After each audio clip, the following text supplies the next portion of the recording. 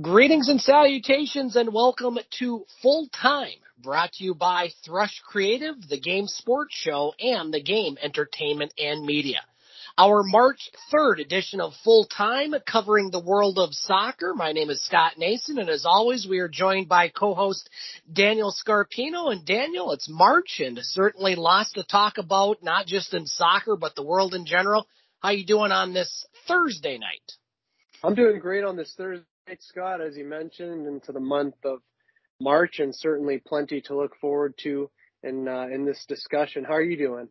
I'm doing great, Daniel, and let's start with, what really is the only story right now in the world and how it affects the world of soccer, this being Russia's invasion of Ukraine. This has been going on for over a week, and the situation is very dire right now and getting worse by the day as Russian troops continue their advance into the independent country of Ukraine, which is the gravest situation in Europe since World War II. Personally, Daniel, I've been glued to the coverage, something I didn't think that I would ever see in our lifetime, really, and certainly our thoughts and prayers to all the people of Ukraine who are literally fighting for their freedom and livelihood as we speak. And while you and I could probably do a whole show just on that, of course, this is a sports show focusing on soccer, and this conflict has had big ramifications in the world of soccer. On Monday, FIFA announced that it was indefinitely suspending Russian representative teams, men's and women's, from all competition. This includes the FIFA World Cup, which included Russia, who was set to take on Poland later this month. Poland refused to take part in that before the sanctions, if you will, by FIFA. And so that affects lots of different teams and athletes in Russia. And Daniel, this also affects the UEFA Europa League, as Sparta Moscow is the only Russian team left in either the Champions League or the Europa League. Sparta Moscow has been eliminated from the Europa League, as Leipzig will advance to the quarterfinals. And you know, it really puts the world of soccer and just everything in perspective as far as everything going on there. So I wanted your thoughts, first of all, obviously on the ongoing war, and we'll talk more in a little bit about how else that's affecting the world of soccer, but certainly FIFA making a good move here, I think, to it's just something that you're seeing across the board as far as Russia and sanctions and trying to, I wouldn't say punish, but, reacting to the situation at hand, because it's very, very unfortunate right now. Well, unfortunate is such a mild way of putting it, because Yes. Every time you turn to your TV or you turn to your phone, which I've been getting all of my updates through, you could be in a moment of happiness, and then it's so deflating once again, because your heart completely goes out to everybody who's impacted in a negative fashion by this. And it's almost unbelievable to think the times that we're living in, where things almost seemingly get worse by the day. And ever since 2020, really, things just continue to spiral. But when you put things into perspective, you really certainly do pray for the people of Ukraine. I'll first start by saying, Scott, that I do agree with you that FIFA got the decision correct. And we could say that it's something that almost every person agrees with, in the sense that banning Russia from such competitions and events of the like is conducive to things such as solidarity and standing together and standing against what is collectively understood as morally wrong. The second thing I'm going to say, Scott, and I don't say this lightly, is that I'm actually disappointed in FIFA for how long they took to take the decision. And if we take a look at FIFA as a brand and organization, irrespective of being sport related, it's still one of the biggest brands and organizations in the world, sport or not. So when you have a massive brand and organization such as FIFA prolonging and delaying morally and ethically based decisions like this, it really is a bad look for them, at least in my opinion, because they were one of the last organizations, to my knowledge, to take this decision. So FIFA has been involved in things in the past, Scott, that have been well documented, but when other organizations around the world, sport-based or not, came out and essentially said, look, we're choosing not to associate our brand or organization with Russia, because we categorically believe that what they are doing from a principle of ethos and morality is completely and totally wrong. FIFA turns around and says, well, we'll let Russian national teams and Russian clubs continue to compete. We just won't display the Russian flag or play the Russian national anthem. And Right. everyone kind of turned back on FIFA and said, look, what in God's name are you doing? And then, and only then, did FIFA take the correct decision and decided that they didn't want to be on the wrong side of moral and ethical decisions that would be etched in history in a negative fashion. And then ultimately, they took the right decision. So again, I'm with you on this one, Scott, for sure that they took the right decision. But if I'm being perfectly honest, I think that they were. It seemed like an eternity for me, anyways. But they should have taken that decision probably a few days sooner. Yeah, it did take a long time, Daniel, and it's not every Russian person that is guilty. Certainly, it's not every player, or probably the majority of players, if not all, on the men's team, the women's team, Sparta Moscow, and all the teams and athletes that are being banned. However, with the situation at hand and the sanctions that are being put down heavily on Russia because it's the NATO countries and the United States and Canada, we can't exactly send troops over there right now because that could escalate an even more dangerous situation. But they're going after a lot of the Russian oligarchs, as many people know, and that certainly affects the world of soccer and certainly affects a team that I follow very closely, my favorite team, Chelsea, and their owner, Roman Abramovich, as he was kind of ahead of the curve as far as stepping down over the weekend, handing the ownership to a board of trustees. And he put out a statement yesterday. I'm just going to read that statement from Abramovich to deal with the situation at hand. This from Roman Abramovich, I guess you can say now, Daniel, the former owner of Chelsea Football Club. He says, I would like to address the speculation in the media over the past few days in relation to my ownership of Chelsea FC. As I have stated before, I have always taken decisions with the club's best interest at heart. In the current situation, I have therefore taken the decision to sell the club, as I believe this is in the best interest of the club, the fans, the employees, as well as the club sponsors and partners.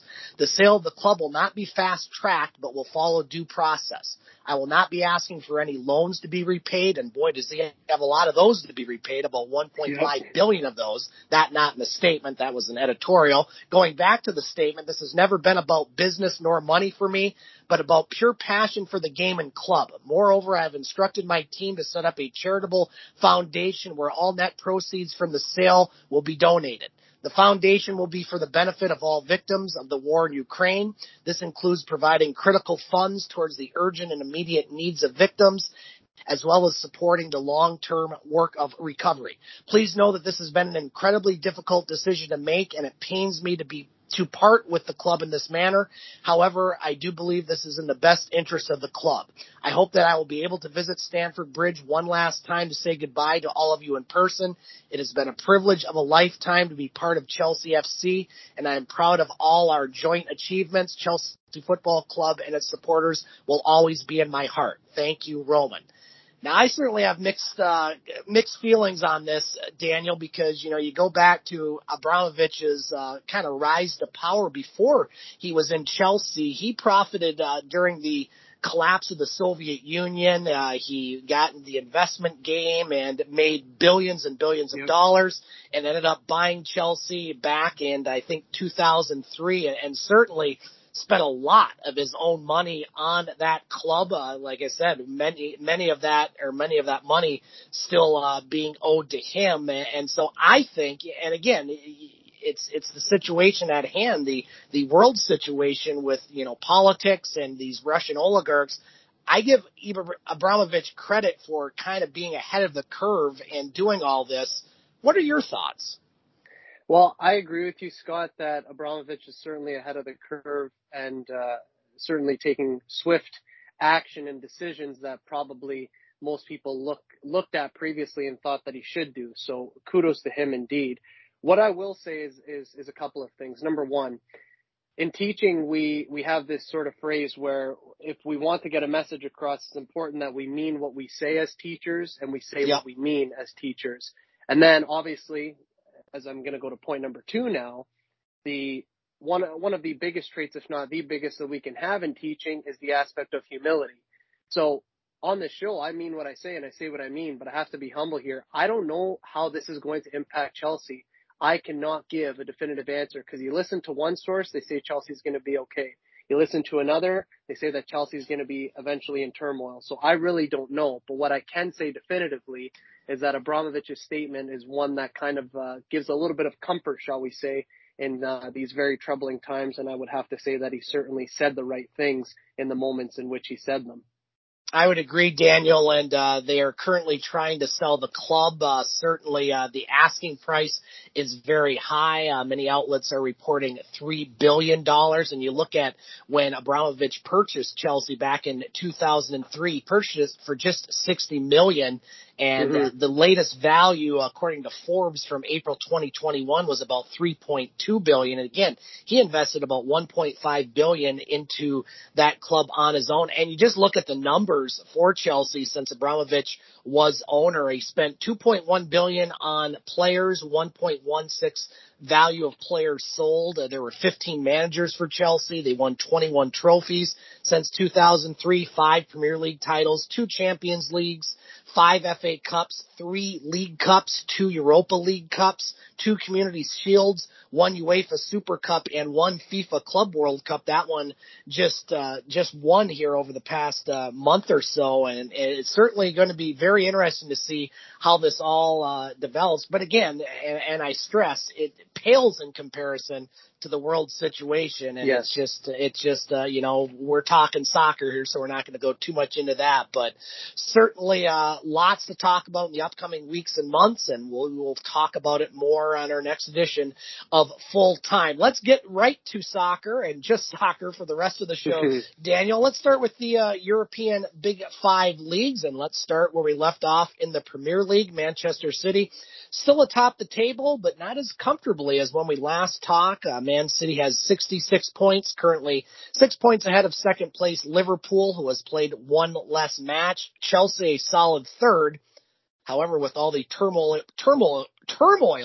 involving their former owner, you have to wonder how that will affect their play and focus. They have 50 points. Manchester United is in fourth with 47 points. They have played 2 more matches than Chelsea.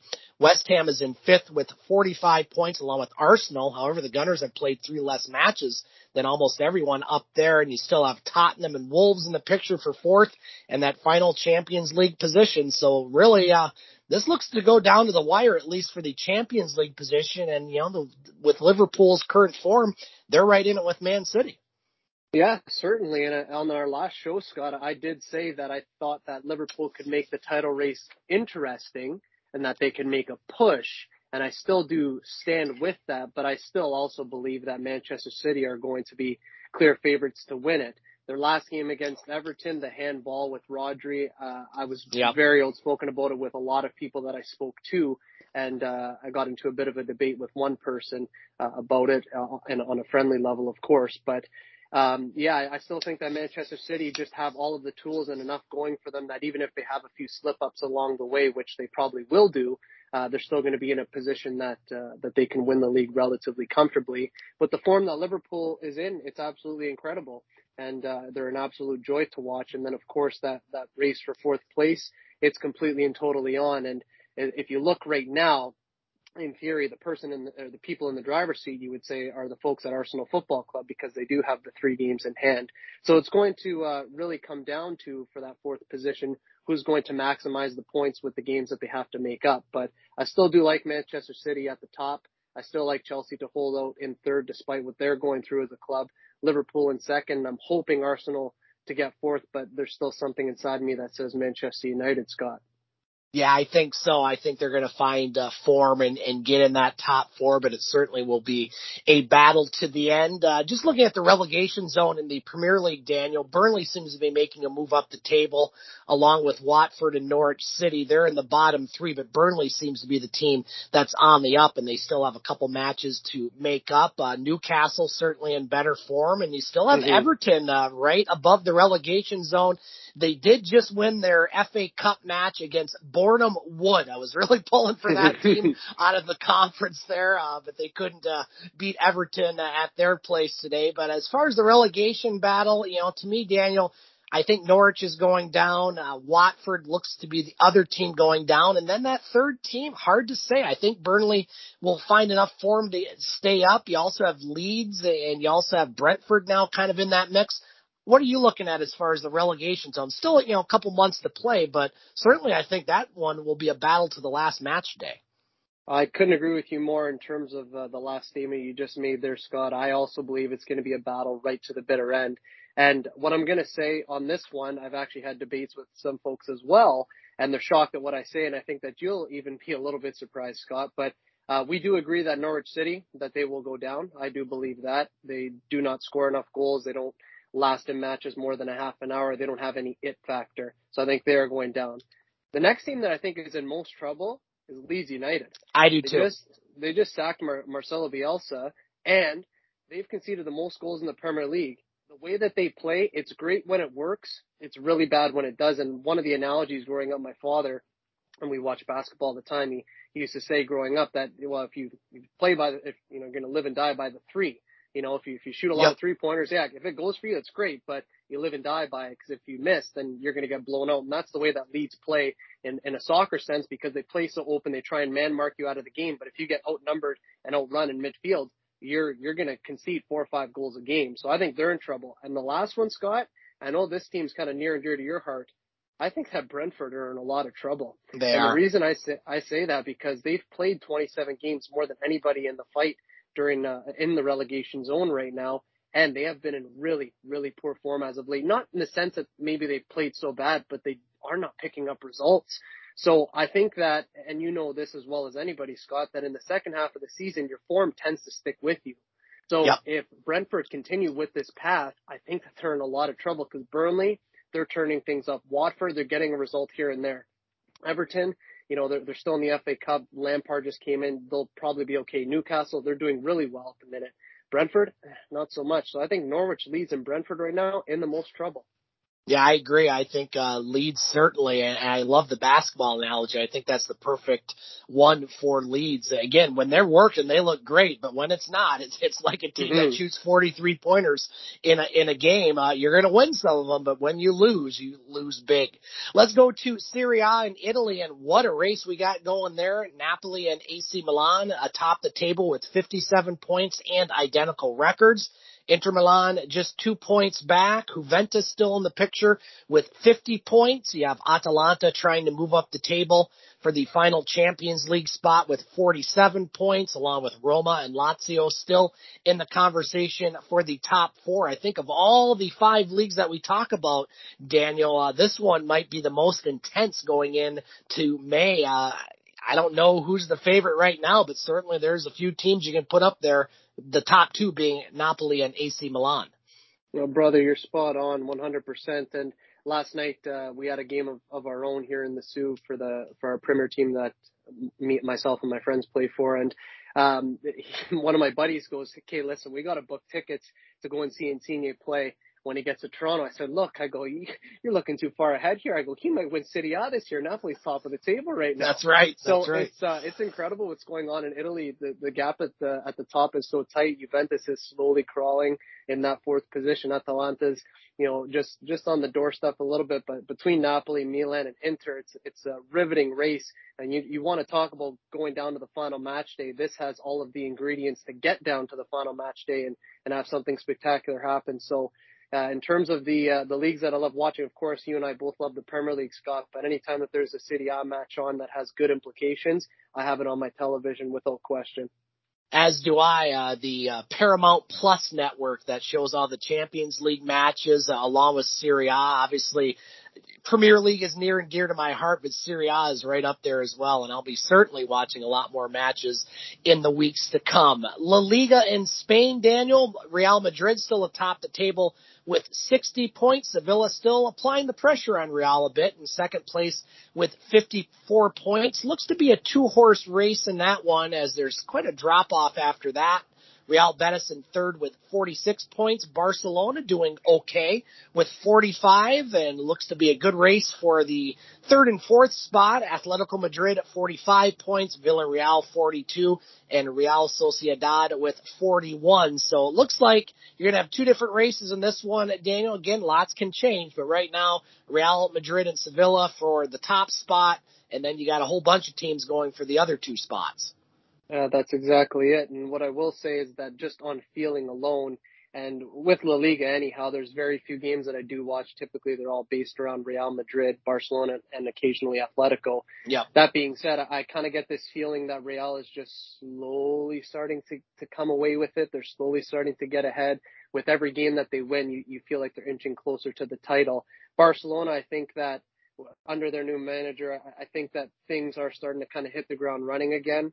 And what I wanted to make a point of as it pertained to Atletico Madrid is that with them winning La Liga last year, based on the way that they play, because it is defensive, typically that only lasts for one season. If you're a team that constantly plays on the counter, if you play in a low block, you get sussed out pretty quick and you get figured out pretty quick. So I expected that Atletico would be really challenging for the title this year. Right now they're outside of a Champions League spot. So it'll be interesting to see what happens there, but I still like Real Madrid to continue on with what it is that they're doing. 60 points with 12 games left to go. So a lot of room for them to continue their great run of form, Scott. Yeah, I agree, Daniel. I think they're just kind of slowly going about their business, getting points when they have to, and I like them to win La Liga as well. A team I like to win the Bundesliga is still on top, Bayern Munich. They've extended their lead to 8 points over second place Borussia Dortmund. Bayer holds 58 points to Dortmund's 50. Leverkusen in third with 44, followed by Leipzig, who has 40, and Freiburg and Hoffenheim still in the mix for Champions League position. Really no surprise here, Daniel. You and I have been high on Bayern Munich. Maybe slipped up a bit, for a couple matches, but I think they're head and shoulders above everyone else in the Bundesliga. Oh, without doubt. And as we mentioned on our previous show, Scott, that we can expect that Bayern's going to slip up from time to time along the way, especially when you're such a dominant team. You're going to have a shock result here and there, but they're just so much better than their competition. And last time we spoke, we also said, as it pertained to the top four race, that there were about 10 teams, give or take, that were gunning for the top four spot. And since we last spoke, that's just kind of shrunk a little bit. And now maybe it's spots 4 through 8, which is a little bit more realistic. But that being said, I still think Bayern is going to win this thing quite clearly. And the top four race, it'll still be somewhat interesting, but maybe not as, we won't have our eyes glued to it, let's say, as much as we will the Premier League top four race. And there really is no race going on in Ligue 1 in France. It's been this way pretty much all season long. You might as well just hand PSG the title right now. They've been atop since the beginning of the season.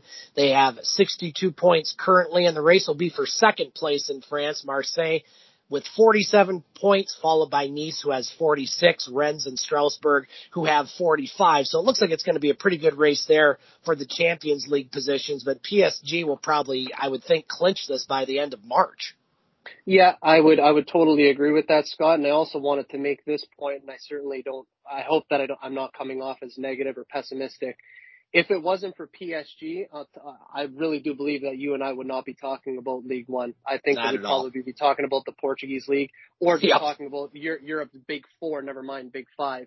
Because as far as I'm concerned, if it's not for PSG, League One would not be considered a part of Europe's Big Five. So it's always been a foregone conclusion they will continue to dominate in League One. And as we always say, it's about what they do in the Champions League. That is what matters to that club the most. Scott Nason and Daniel Scarpino with you for this March 3rd edition of Full Time, covering the world of soccer. And Daniel, let's move on to the Champions League round of 16, the second leg of the UEFA Champions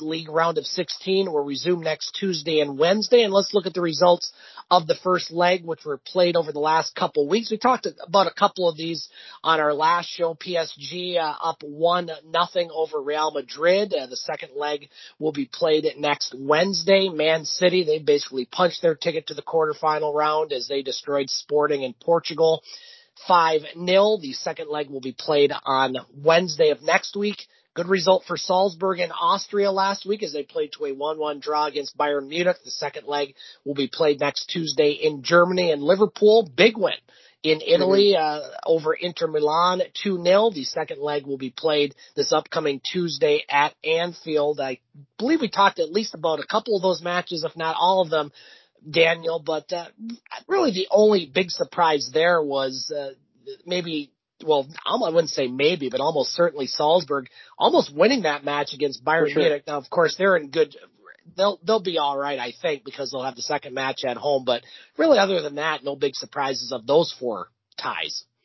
No, definitely no real big surprises. What we expected to happen did happen for the most part, and I think that Bayern would have saw what they saw from Salzburg in the second leg. They're going to sort it out quite clearly. City will continue to, they'll probably just play their entire second team. They could get away with that, no problem. Right. And Liverpool, I think, will do what they have to do in that game to see themselves over the line. And then I still do believe, as I know that you do too, that PSG will beat Real Madrid. So what we expected to happen for the most part did, and what we expect going forward as of next Wednesday and next Tuesday will probably happen as well. The other four matches, which we haven't talked about on this show, Chelsea, they took care of business at home at Stamford Bridge as they win over Lille 2-0. The second leg will be played on Wednesday, March 16th in France. And the other three, all draws. Villarreal played to a 1-1 draw at home against Juventus. The second leg will be played on Wednesday, March 16th in Italy. Juventus desperately trying to get to the Champions League final and win their first one since 1996. Another 1-1 draw between Atletico Madrid and Manchester United. The second leg of that tie will be played on Tuesday, March 15th at Old Trafford. And finally, Benfica and Ajax. They also played to a 2-2 draw in their first match in Spain. The second leg will be played on Tuesday, March 15th in Amsterdam. Chelsea should, I would think, take care of Lille in pretty good order. But those other three, Daniel, they're really toss-ups to me. I like Manchester United, being that the second match is at Old Trafford. Juventus probably should be favored over Villarreal, considering they have their second match at home. And Benfica and Ajax, who knows what's going to happen there. But again, no away goals this year, so it's going to be just results.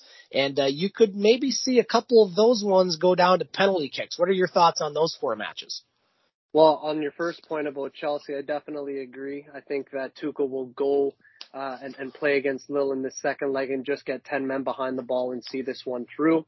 I think with Juventus and Villarreal, Juventus has enough creativity to break down Villarreal's low block. So I think from a tactical point of view, Juventus should get through. Ajax and Benfica, that's one that I also believe will probably end up going to penalties. I think we could see that one go the distance for sure. And with everything else going on in the world, it needs not be said that soccer is, as Jurgen Klopp stated before, it's the most important thing of the least important things in life. That being said, if Manchester United lose this tie against Atletico Madrid, you will probably see people outside Old Trafford protesting because the discontent at that club right now is probably at an all-time high. So we'll see what happens in that tie. Still like United to go through, but they kind of play like the boy who cried wolf. They always pull themselves back late in matches, but how long can that really continue? So that tie for me is still the most interesting of the four. Daniel, let's move on to the Europa League. We are down to the round of 16 in the Europa League. We already talked about Leipzig going through to the quarterfinal round after FIFA and UEFA banned Sparta Moscow because of the ongoing Russian invasion of Ukraine. The other matchups will start next Wednesday and Thursday. They will see Porto facing Lyon. Porto advanced in the previous round over Lazio 4-3 on aggregate. Real Betis will face Frankfurt. Real Betis took out Zenit St. Petersburg 3-2. Sevilla, they will match up against West Ham United. Sevilla advanced in the previous round over Dinamo Zagreb 3-2 on aggregate. Barcelona, not used to playing in the Europa League. They actually had to play in the opening round. They took out Napoli 5-3 on aggregate. They will take on the Turkish side Galatasaray. This matchup I love right here. Rangers out of Scotland, who surprised Dortmund the previous round. They will face Red Star Belgrade, a very intriguing tie to me. Braga out of Portugal, who won in penalties in the previous round over Sheriff out of Moldova, will take on Monaco, and Atalanta, who had an easy time against Olympiacos in their previous round, will face Leverkusen. To me, I've always been a big fan of the Scottish League when I lived over in Europe. Daniel, I actually visited Glasgow, and I made the mistake. Again, I didn't know too much about the whole situation with Celtic and Rangers, but let me tell you, there's a lot of bad blood between those two clubs. And funny story, I was wearing an orange coat, just an orange coat. It was nothing to do with any soccer club or anything. And we went into a Rangers bar, and I'll never forget, into a Celtic bar. And I'll never forget, there was this old Scottish gentleman sitting at the bar, and, quite a few people were staring at me. I'm like, okay, they not like me because I'm American. He goes, you're in a Celtic pub. I'm like, well, what does that mean? It's like, well, you're wearing an orange coat. Well, I found out after that those two clubs have a lot of animosity towards each other, and certainly you have the Catholics and the Protestants, and centuries of religious hatred. But I've always been a big fan of the Scottish League. It's kind of dropped off over the years. You don't see teams advancing too far, and as a Celtic fan, I'm kind of pulling for the Rangers, despite all that I just said. But other than that, Daniel, any interest or interesting matchups there that you're looking at? Well, I would say, I mean, your story certainly is the most interesting of all of these ties in the round of 16, Scott. But what I will say, more than what I'm looking forward to in the Europa League of the ties that we see here, I want to make note that, yes, it is a step down from the Champions League. We understand that, but there are still some really good teams in here, like really good teams. Porto is a good team. Barcelona is a good team. Sevilla, good team. Leipzig, good team. Real Betis, you could say, is a pretty decent side. Rangers, they just upset Dortmund. Atalanta is a great side, and Leverkusen is a great side too. And there's arguments to be made for a few other clubs. So I'm not looking at any one particular matchup, but what I will say is that having watched Arsenal in the Europa League over the past few seasons, I will say that the quality of football in the Europa League is still quite high. And if anybody gets a chance to watch a little bit of football on a Thursday night, definitely take the opportunity to do so, because there's some decent matches that can and will be played. Yeah, if you, at least stateside, Daniel, on the CBS Sports Network, they have what's called the Galazzo Show, where they actually bounce back and forth from all the matches. It's absolutely so much fun to watch because you're seeing all the goals, and certainly that's a great way to watch the Europa League. They do that with the Champions League in the earlier rounds during the group stage, but if anyone wants to watch the Europa League and maybe doesn't want to focus on one match, go to CBS Sports Network and watch the Galazzo Show. They'll have it here on, I believe, Thursday of this week, so it's certainly a lot of fun. Scott Nason and Daniel Scarpino with you for this March 3rd edition of Full Time. And Daniel, over the weekend, the Carabao Cup Final was played at Wembley on Sunday. You and I were texting back and forth. I'll tell you what, for a 0-0 match, that had as much entertainment and high-class play that I've seen in quite some time. Liverpool would end up winning the Carabao Cup over Chelsea in a penalty kick shootout, 11-10. 11-10. Every goal scorer, every kicker, every striker, whatever you want to call them, they all scored. And the decision was made by Tuchel to put in Kepa. I can never pronounce his last name, so I just call him Kepa. And he not only didn't save any of the 11 penalty kicks against Liverpool, but he missed his penalty kick. Liverpool wins the Carabao Cup, their first trophy of the season. Chelsea already has won a trophy with the FIFA Club World Cup. But again, Daniel, a lot of people kind of say, it's a League Cup or whatever you want to call it now. It's the Carabao Cup. It doesn't mean something. But tell that to the players that were on the pitch on Sunday at Wembley. Even though Chelsea lost, that was just a great match. Oh, man, you took the words right out of my mouth. Tell that to the players of Liverpool who were celebrating after the game along with Jurgen Klopp and his staff. It's a big moment in their season, because that gives them a lot of confidence to spur their way on and say, you know what, maybe this is just trophy number one of X amount. Maybe they can get a second, possibly a third. So during the course of the game, we were texting a lot, Scott, as you just mentioned, and I tweeted during the game that I was loving this match, and I honestly couldn't believe what I was seeing. And then at the end of the game, I put out on Twitter that this was the most entertaining goalless game that I've ever seen in my life, because I to my agree. memory, even now, I cannot remember a 0-0 game where I thought to myself, this is unbelievable. You had VAR involved, you had Yep. disallowed goals, you had offsides, you had potential red cards, you had hard tackles, you had 85,000 screaming fans at Wembley. There was nothing not to love about this game. I thought that the decision to put Kepa in for the penalty shootout on Tuchel's part, it worked out once. It didn't work out this time. I thought because Mendy stood on his head, I thought he was just going to stick with him. But in the end, 11-10 in penalties. As a neutral fan, I loved it. Obviously, if you were a fan of Liverpool, you certainly loved it. And as Chelsea fans, of course, you could attest it was a little bit more difficult. But the game itself, Yep. the quality in that game was just unbelievable. And I don't know if we'll ever see a game quite like that again. But that was an afternoon well spent, I will tell you right now.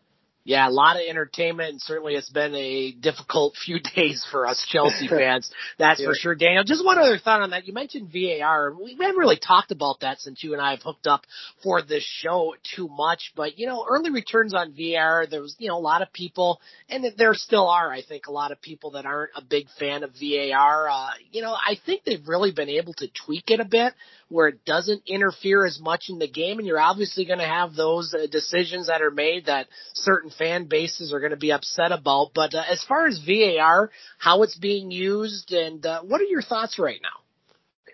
I would say VAR isn't in and of itself. I really do like it. And anytime that I have this conversation with anybody, I always say, look back to the 2018 World Cup. VAR for me was 10 out of 10. Like by far, it was unbelievably utilized, and was utilized in the right application in the right way. I think the problem with VAR in certain moments anyways, particularly when we look at the Premier League, it's not actually to do with the system of VAR itself. It's actually the inconsistencies of referees. So if you increase the standard of officiating, VAR, it's quite on par with what it needs to do, which is why at the 2018 World Cup, it was so good. At the Euros, it was so good because you have the best referees. So VAR, as a mechanism, once again, Scott, I really do like it, and it's there for the right reasons. But sometimes if you don't have the standard of officiating to match it, it does kind of look bad. So I would say overall, I'm a fan of VAR, but do need the officials to match the quality, let's say. I think that's an absolutely great point right there, Daniel, and I would agree. Yeah, you said it right there when it was introduced in 2018. Again, you have the best of the best as far as officials, and when you start to see it in some other leagues and competitions where you don't have the best of the best, that's when the fans and things start to get off track. So I would agree with you 100%. At some point, Daniel, we're going to have to find something we disagree on because we just agree too much. But I like to say great minds think alike, so we'll go with that. Daniel, let's finish with Major League Soccer as its season began last weekend in the United States and Canada with 28 teams participating this season. On our last edition, Daniel, you and I talked about, following, or especially me, following the MLS a bit more. And as our listeners know, you're a Toronto FC fan as they played to a 1-1 draw this past Saturday against FC Dallas. There are 3 Canadian teams this season, including Vancouver and CF Montreal. The newest team, Charlotte FC, they fell to DC United 3-0. And I've certainly done a lot of thinking as far as the club that I'm going to follow. I sought advice from my wife and my kids.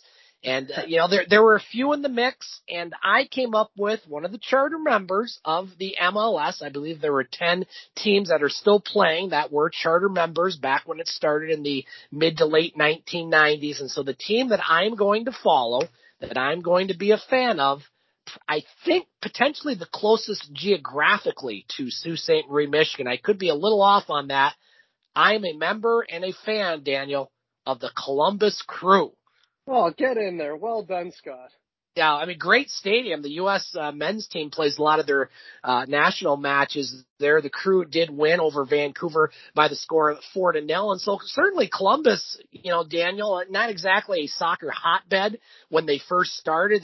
When the Crew started back in the mid-90s, they actually played at Ohio State's football stadium with seats 100,000. And that's one of the things I think the MLS did very well when they started. They played in all these big cavernous football stadiums, and you just didn't have that atmosphere. But I think pretty much the majority of the teams outside of a couple in Atlanta, they play in a football stadium, but they also Mm-hmm. pack that football stadium. So I like the just soccer built stadiums that the MLS has done. So I am a fan of the Columbus Crew. What are your thoughts on that and just the opening weekend of the MLS? Well, I would say first and foremost, it's a great choice, and it's a great choice from the point of view that they are a decent side and they're always entertaining to watch. So I would say certainly a good choice on your end, Scott. I would also say that even if I reflect back to my time when I was in high school, I'd at my old house anyways when you know we would watch MLS games all the time, and the fields, like you said, they're playing on these just awful pitches, or if it's a football stadium, whatever it might be, it didn't seem like there was much there. But now you take a look at the pull that the MLS has and how many people are really switched on to it. There's packed stadiums all the time. And again, I don't mean to be negative towards baseball, shall we say, but baseball stadiums don't sell out like that in America. Nope. But, MLS stadiums, they do on a consistent basis. So I think that we're really looking forward to, as we mentioned previously, Scott, that we're going to have a really good year with the MLS. I got the chance on the weekend to watch Toronto FC play, but unfortunately I was only able to watch the first half. I then had to go and coach. But I do like the look of Toronto. I don't think that they're going to win this year, but they'll certainly be in the playoffs, and with the arrivals that they have and the players that they're still looking to get, I still like them to do some good in the league and in the years coming forward. I think that we could be looking at a bit of a dynasty from a soccer perspective, shall we say. And one other thought on the MLS, Dan, you mentioned baseball, and, we're not going to see baseball for a while due to the lockout of owners on the players. And this, I think, is a real good opportunity for the MLS to start to make a little more inroads in the United States and Canada, because you're not going to have baseball. And you've seen, and you and I have talked about this. I don't know if we've talked about it on the show, but you're seeing more and more here in the United States, soccer on major networks, Champions League, not on CBS Sports, but on the CBS main network. You have the Premier League on the NBC major network. You also have La Liga on ABC. And with this year being the World Cup, this is a good opportunity, I think, for the MLS. Are they going to be in that top four with the NHL, the NBA, the NFL, and Major League Baseball? Probably not, at least right now, and they may never will, but this is a good chance to maybe draw some of those fans that maybe are frustrated with baseball, I being one of them, how their owners and players can't seem to figure anything out while they're all getting very rich while not figuring it out. I think this is a good opportunity for the MLS to maybe get a little more attention and draw more eyes to their product. I would say so, without question, because any step forward that the MLS could take at this point, given the current state of what else is going on, I think is actually a huge step forward. So, I definitely think that they could pull more people towards the sport. And I think that even just with the natural progression of the league, regardless of what it is that is going to happen moving forward, I think that the MLS is already in a good position, and anything, like I said, that they do moving forward, it's actually a big step in the right direction. So they could definitely get more pull as time goes along. And like I said, this league continues to grow, and it's huge because, again, it's in our own backyard, and it's something that I certainly love to see, Scott. Scott Nason and Daniel Scarpino with you for our March 3rd edition of Full Time. And as the snow starts to melt, if it starts to melt, we'll get more into the local soccer scene. Anything to add from that front, Daniel? I know it's a pretty quiet time right now for local soccer, but anything you wanted to add before we end today's show?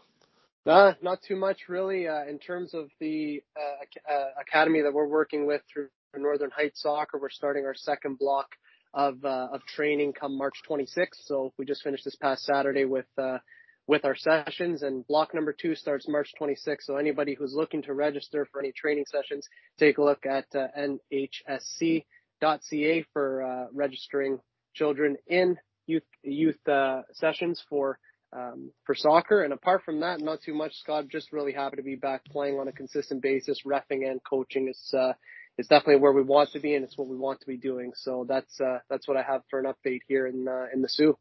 And we will have high school soccer coming up here stateside sometime in late April, more than likely May, because the fields right now better get the snow blowers out because they are covered with snow. Daniel, always a pleasure to be joined by you on Full Time. We'll do this again in a couple weeks. Certainly lots to talk about, and as always with soccer, there'll be a lot more to talk about here in a couple weeks. Thanks for joining us, and we will talk to you in 2 weeks' time, sir. I can't wait for the 2 weeks to pass so we could talk about it again. And a huge thanks to everyone who listened in. Really appreciate all the love and support. So continue to support us, and we'll continue to deliver content. Yes, we will, and we do give a big thanks to our listeners. Our shows are very well listened, all on the Game Sports Show platform. Again, if you want to find this edition of Full Time or any previous editions, along with all our other shows on the Game Sports Show and the Game Entertainment and Media, you can go to the website, thegamesportshow.com, thegamesportshow.podbean.com. Or just go to your favorite podcast platform, Spotify, Apple, iTunes, the list goes on and on. Just type in the Game Sports Show and you will find all sorts of sports content, not just on the world of soccer, but basically on everything, not just locally and regionally, but nationally and internationally. That's going to do it for this March 3rd edition of Full Time. For Daniel Scarpino, my name is Scott Nason. We will talk to you in a couple weeks here on the Game, Entertainment, and Media.